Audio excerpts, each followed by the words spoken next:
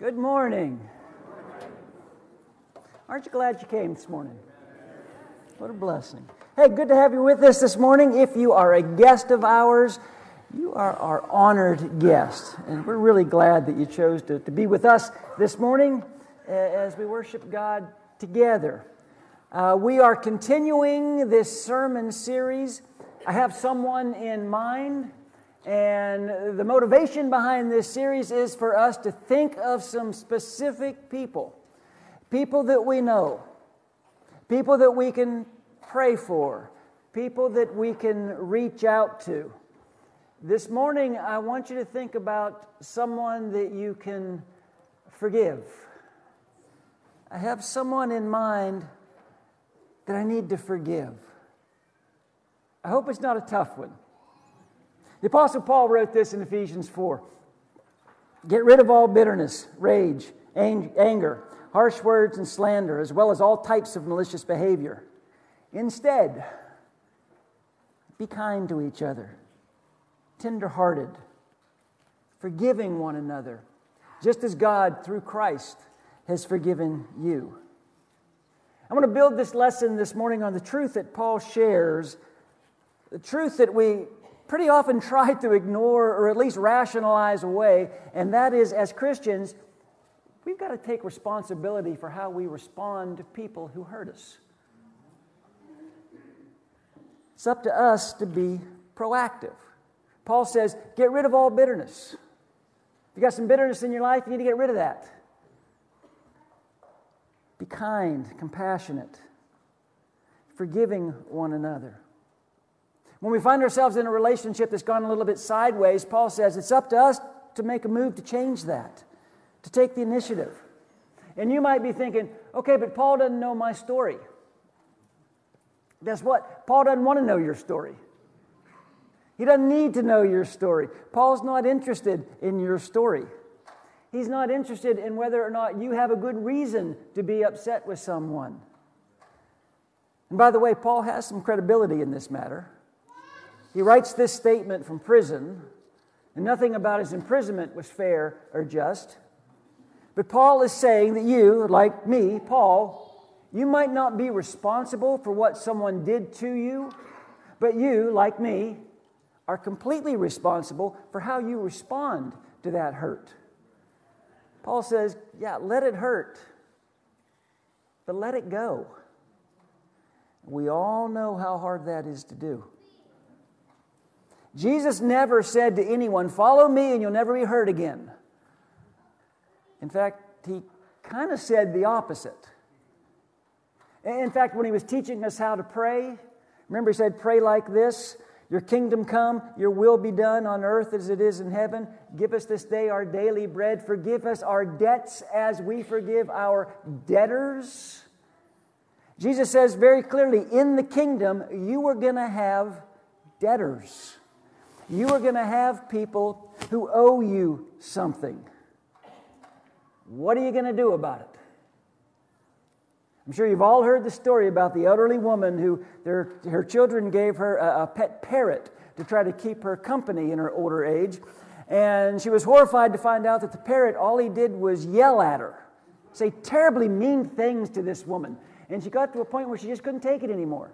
And she put him in the freezer. And she heard him flapping around and talking and screaming. And then a little bit later, she didn't hear a sound. She listens carefully, nothing. So she slowly opens the freezer door and the parrot says, I owe you an apology. I'm sorry that I've been saying such mean things about you. Will you forgive me? And as she's pulling him out, he says, and by the way, can I ask, what did the chicken say? It's really old, I know. We can all think of someone who owes us something. We all know someone today who owes you an apology. Or maybe you're owed an explanation. Or maybe you're owed a chance. Or another chance. Or maybe you're owed some respect this morning. Maybe you're owed the truth for a change. Somebody owes you something. What Jesus says to all of us in the kingdom is, we have debtors. We need to forgive the person who owes us something. And we say, well, that doesn't sound very fair. And you know what? It's not. And it didn't sound very fair when Jesus said it the first time either. In fact, Peter kind of questions him on this thing. You know, how far am I going to go with this, Lord? Like 7 times? No. How much forgiveness is it going to take? Jesus says, let me tell you a story. A story about forgiveness. It's in Matthew chapter 18. Therefore, the kingdom of heaven is like a king who wanted to settle accounts with his servants. As he began the settlement, a man who owed him 10,000 talents was brought to him. Since he was not able to pay, the master ordered that he, his wife, and his children, and all that he had, be sold to repay the debt. The servant fell on his knees before him. Be patient with me, he begged. I will pay you back everything. The servant's master took pity on him, canceled the debt, and let him go. But when that servant went out, he found one of his fellow servants who owed him 100 denarii. He grabbed him and began to choke him. Pay back what you owe me, he demanded. His fellow servant fell to his knees and begged him, be patient with me, and I will pay you back. This is a really familiar story to us. We all know this story. We know what happens next. We know how the story ends. Here's this man who owes this incredible amount of money, an amount that he could never repay in 100 lifetimes. And he begs the master for more time. He begs the master for mercy.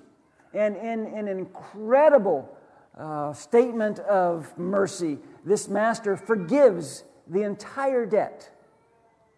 And then this fella goes out and finds someone that owes him just a little bit of money. And he demands that he's paid. And that man says the same thing. I need more time. I need a little bit of mercy. But he gets none of that. And Jesus says that the master found out what happened.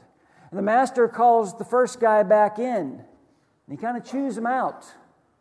And he throws him in prison forever. We know that story. 2 things about that story have always sort of fascinated me. First, word of unforgiveness always gets back to the master.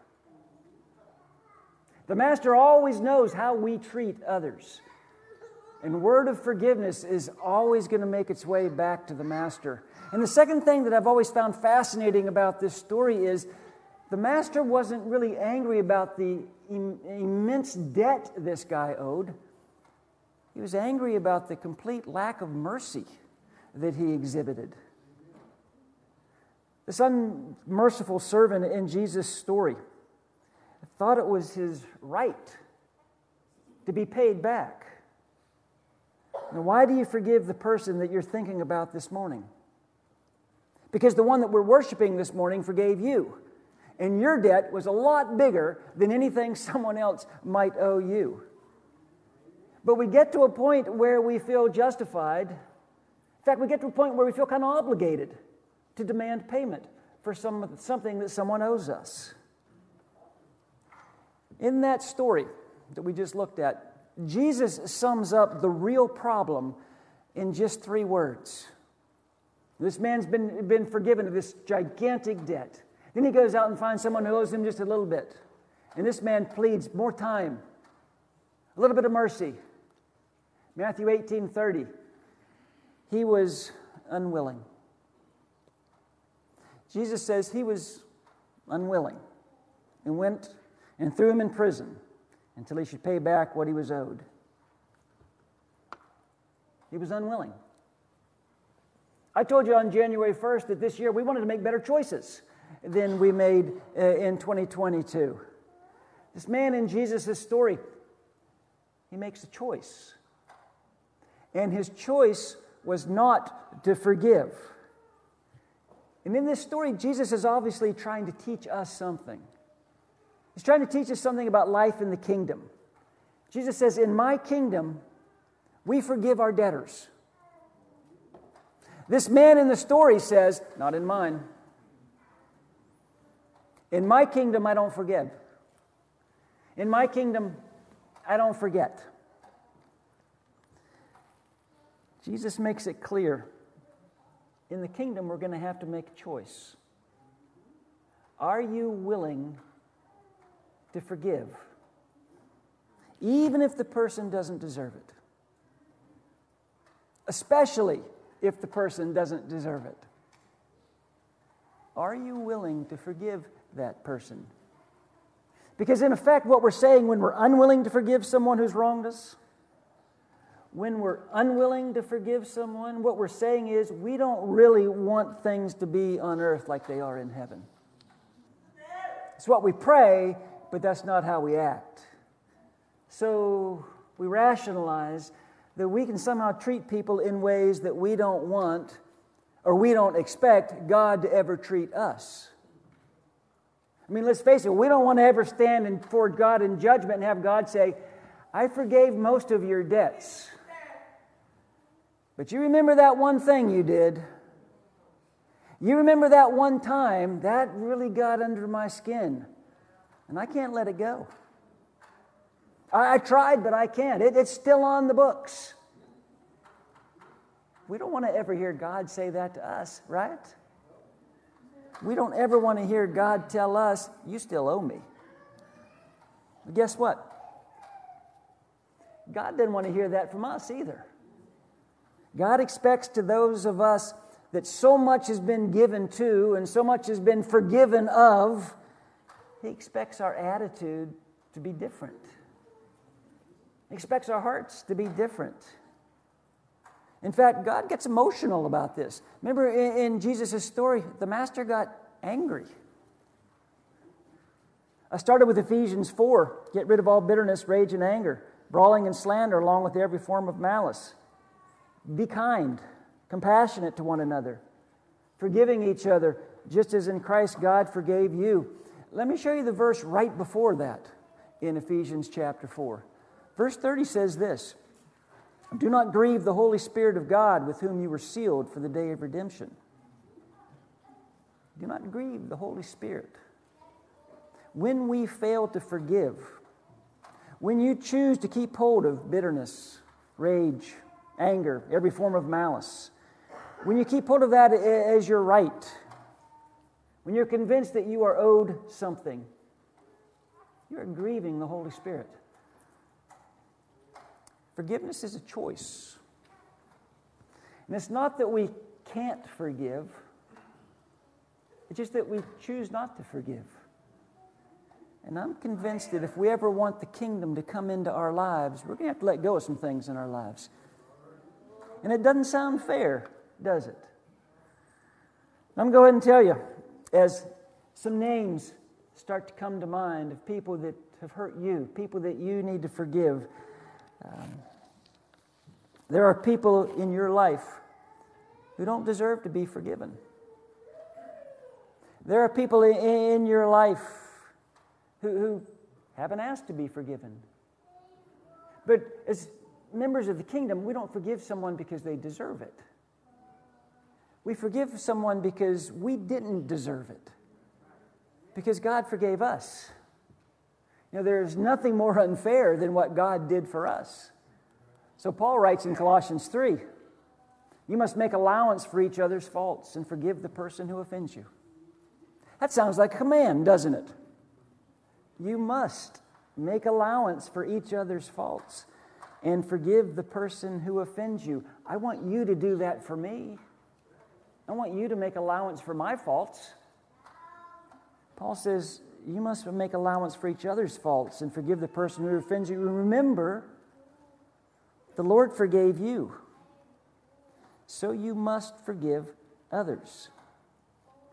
Paul says, don't get too hung up on whether that person that you have in mind deserves forgiveness. In fact, don't get hung up on even if they want forgiveness. It's not about that person's heart. It's about your heart. Now, I want to go ahead and say this before you all try to run me down in the foyer. We're talking about forgiveness, not reconciliation. Reconciliation is a two-way street. If we're going to be reconciled to each other, you're going to have to do something, I'm going to have to do something. That's reconciliation. I'm talking about this morning forgiveness. And that's on me. Forgiveness is on me. I can forgive you whether you deserve it or not. And I can forgive you whether you ask for it or not. I can forgive you whether you want me to forgive you or not. In fact, I can forgive you even if you're not still alive. And some of you need to forgive some people who still are not alive. Because forgiveness is a choice. It's not an emotion. It's not a feeling. It is a choice rooted in our relationship with Jesus Christ. And rooted in the reality of what Jesus did for us. As followers of Jesus, we are called to show the world a better way. To be willing to forgive outlandishly, radically, unfairly. To be willing to forgive like Jesus is to announce to the world whose kingdom it is that we belong to. And I'm going to go ahead and just tell you something you already know. None of this that I'm talking about, none of this that we're thinking about this morning makes any kind of sense apart from the cross. Take the cross out of the equation and none of this makes sense. We're called to focus on what Jesus did for us, not what someone else did to us. Now, that doesn't mean that you stay in an abusive relationship. That doesn't mean that you remain in an unsafe situation. That doesn't mean that we allow evil to continue. It does mean that we don't any longer need to be debt collectors. It's not our job. In his book, What's So Amazing About Grace, Philip Yancey wrote this. It's pretty good. At last I understood. In the final analysis, forgiveness is an act of faith. By forgiving another, I'm trusting that God is a better justice maker than I am. By forgiving, I release my own right to get even and leave all issues of fairness for God to work out. I leave in God's hands the scales that must balance justice and mercy. By forgiving, I release my own right to get even and leave all issues of fairness for God to work out. And just in case you might have missed it reading your Bible one day, let me remind you what Jesus himself says about forgiving others. If you forgive those who sin against you, your heavenly Father will forgive you. But if you refuse to forgive others, your Father will not forgive your sins. I hope that is underlined in your Bible with a star beside it, Matthew chapter 6. I hope you've read that before. You know, contrary to popular belief, there's not a whole lot of if-then statements in the Bible. There really aren't. But this is one of them. If you forgive those who sin against you, then your heavenly Father will forgive you. But if you refuse to forgive others, your Father will not forgive your sins. Jesus says that your forgiveness, to a very large part, is contingent on your forgiving. And Jesus knows a thing or two about forgiveness, doesn't he? And he knows a thing or two about forgiving people who don't deserve forgiveness. A month ago, last Christmas, I received a very special gift. It was from Howard and Robin Johnson. Stopped by my house a few days before Christmas, handed me a wrapped present, said, "Here, put this under your tree. Open it on Christmas morning." This was what Howard and Robin gave me. I don't know if you can tell from the picture, it's a piece of wood that is actually, that's a relief carved. It's a wood carving of Jesus and the cross. And what makes it especially meaningful to me is Howard made that and gave it to me. And that carving right now is hanging above my desk in my office. And as I sat working on this lesson, thinking about forgiveness, I kept looking at that carving of Jesus on the cross. Jesus is arrested late at night. There's an angry mob. His followers, men that he'd poured 3 years of his life into, One had betrayed him, one was going to deny knowing him, the rest have all abandoned him. He was judged by the religious leaders who all decided that he was guilty of blasphemy, that he needed to die. They all denied his divinity. He was handed over to Pilate. Pilate didn't want anything to do with this guy. He washed his hands of the whole thing. He listened to a crowd shout, "Crucify him, crucify him," over and over and over again. The Roman soldiers mocked him. They blindfolded him, hit him in the face, put a crown of thorns on his head. He was forced to carry his own cross as far as he could. Then he was stretched out on that cross, and soldiers nailed spikes into his hands, into his feet. He was lifted up on a cross. The crowd below cheered. They jeered. Luke records the crucifixion this way. 2 others, both criminals, were led out to be executed with him. Finally, they came to a place called the Skull. All 3 were crucified there. Jesus on the center cross and the 2 criminals on either side. And then Luke tells us that as Jesus hung on that cross, while people were mocking him, while the soldiers were gambling for his clothes, while one of those criminals was criticizing him, while he hung there, bleeding, struggling for each breath, dying, Luke tells us a few things that he said. And here's the first thing that Luke records Jesus saying from the cross. "Father, forgive these people, because they don't know what they're doing." The first thing Luke records Jesus saying while he died, "Father, forgive these people. They don't know what they're doing." And that statement, especially the second part of that statement, has always troubled me a little bit. They don't know what they're doing. They knew exactly what they were doing. Those soldiers, they knew what they were doing. They were putting to death someone that they were told was a criminal. Those Jewish leaders, they knew what they were doing. They knew exactly what they were doing. They were silencing a troublemaker. Those crowds who demanded his death, they knew what they were doing. They were putting Jesus to death. Caiaphas, Annas, Pilate, Judas, Peter, they all knew exactly what they were doing when they did it.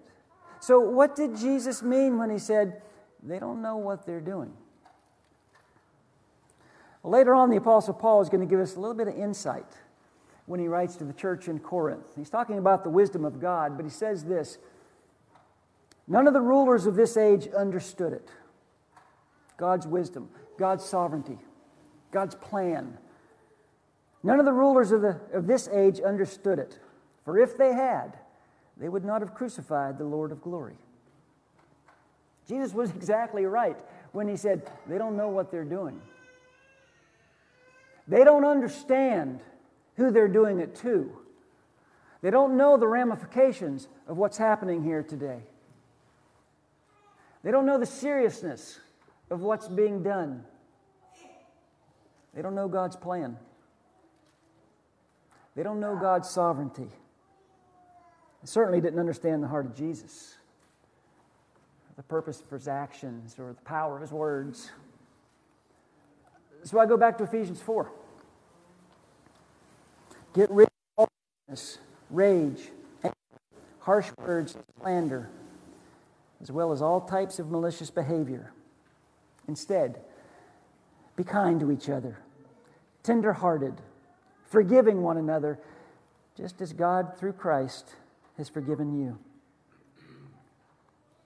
This morning, you should have someone in mind. Someone that you need to forgive. You need to do that. You need to do that today. And what you'll find is, when you're the one doing the forgiving, you're actually the heart that's being liberated. You're the one who's being set free. And you say, no, I can't. I just can't. Can't get over it. I can't get past it. Yeah, you can. You can start over. But to start over, you're going to have to stand under the cross. You know, Jesus said some odd things while he was here. He said some hard things while he was here. This is one of the hard ones. You need to forgive the person who hurt you. It might not seem fair, but I promise you it's right. Because Jesus said it, and because Jesus did it. He forgave you. And we don't want to be guilty of burning the very bridge that we also desperately need to cross. So this morning, you have someone in mind. Someone who hurt you. Someone who's been unkind, unfair, unloving. I will challenge you this morning. You stand at the foot of the cross. You look up into the eyes of Jesus. And you tell me that you can't forgive that person. Let's pray. Father, we can all think of someone in our lives that we have hard feelings toward. And those hard feelings may very well be legitimate, but that's not the point. We can all think of a person who owes us. Father, as I pause, would you allow your Spirit to prompt each one of us as to what to do with that person that we have in mind?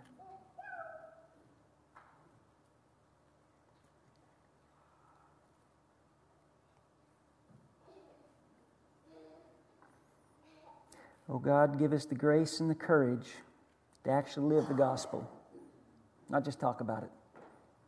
In Jesus' name I pray. Amen. Let's go ahead and be standing. We'll sing.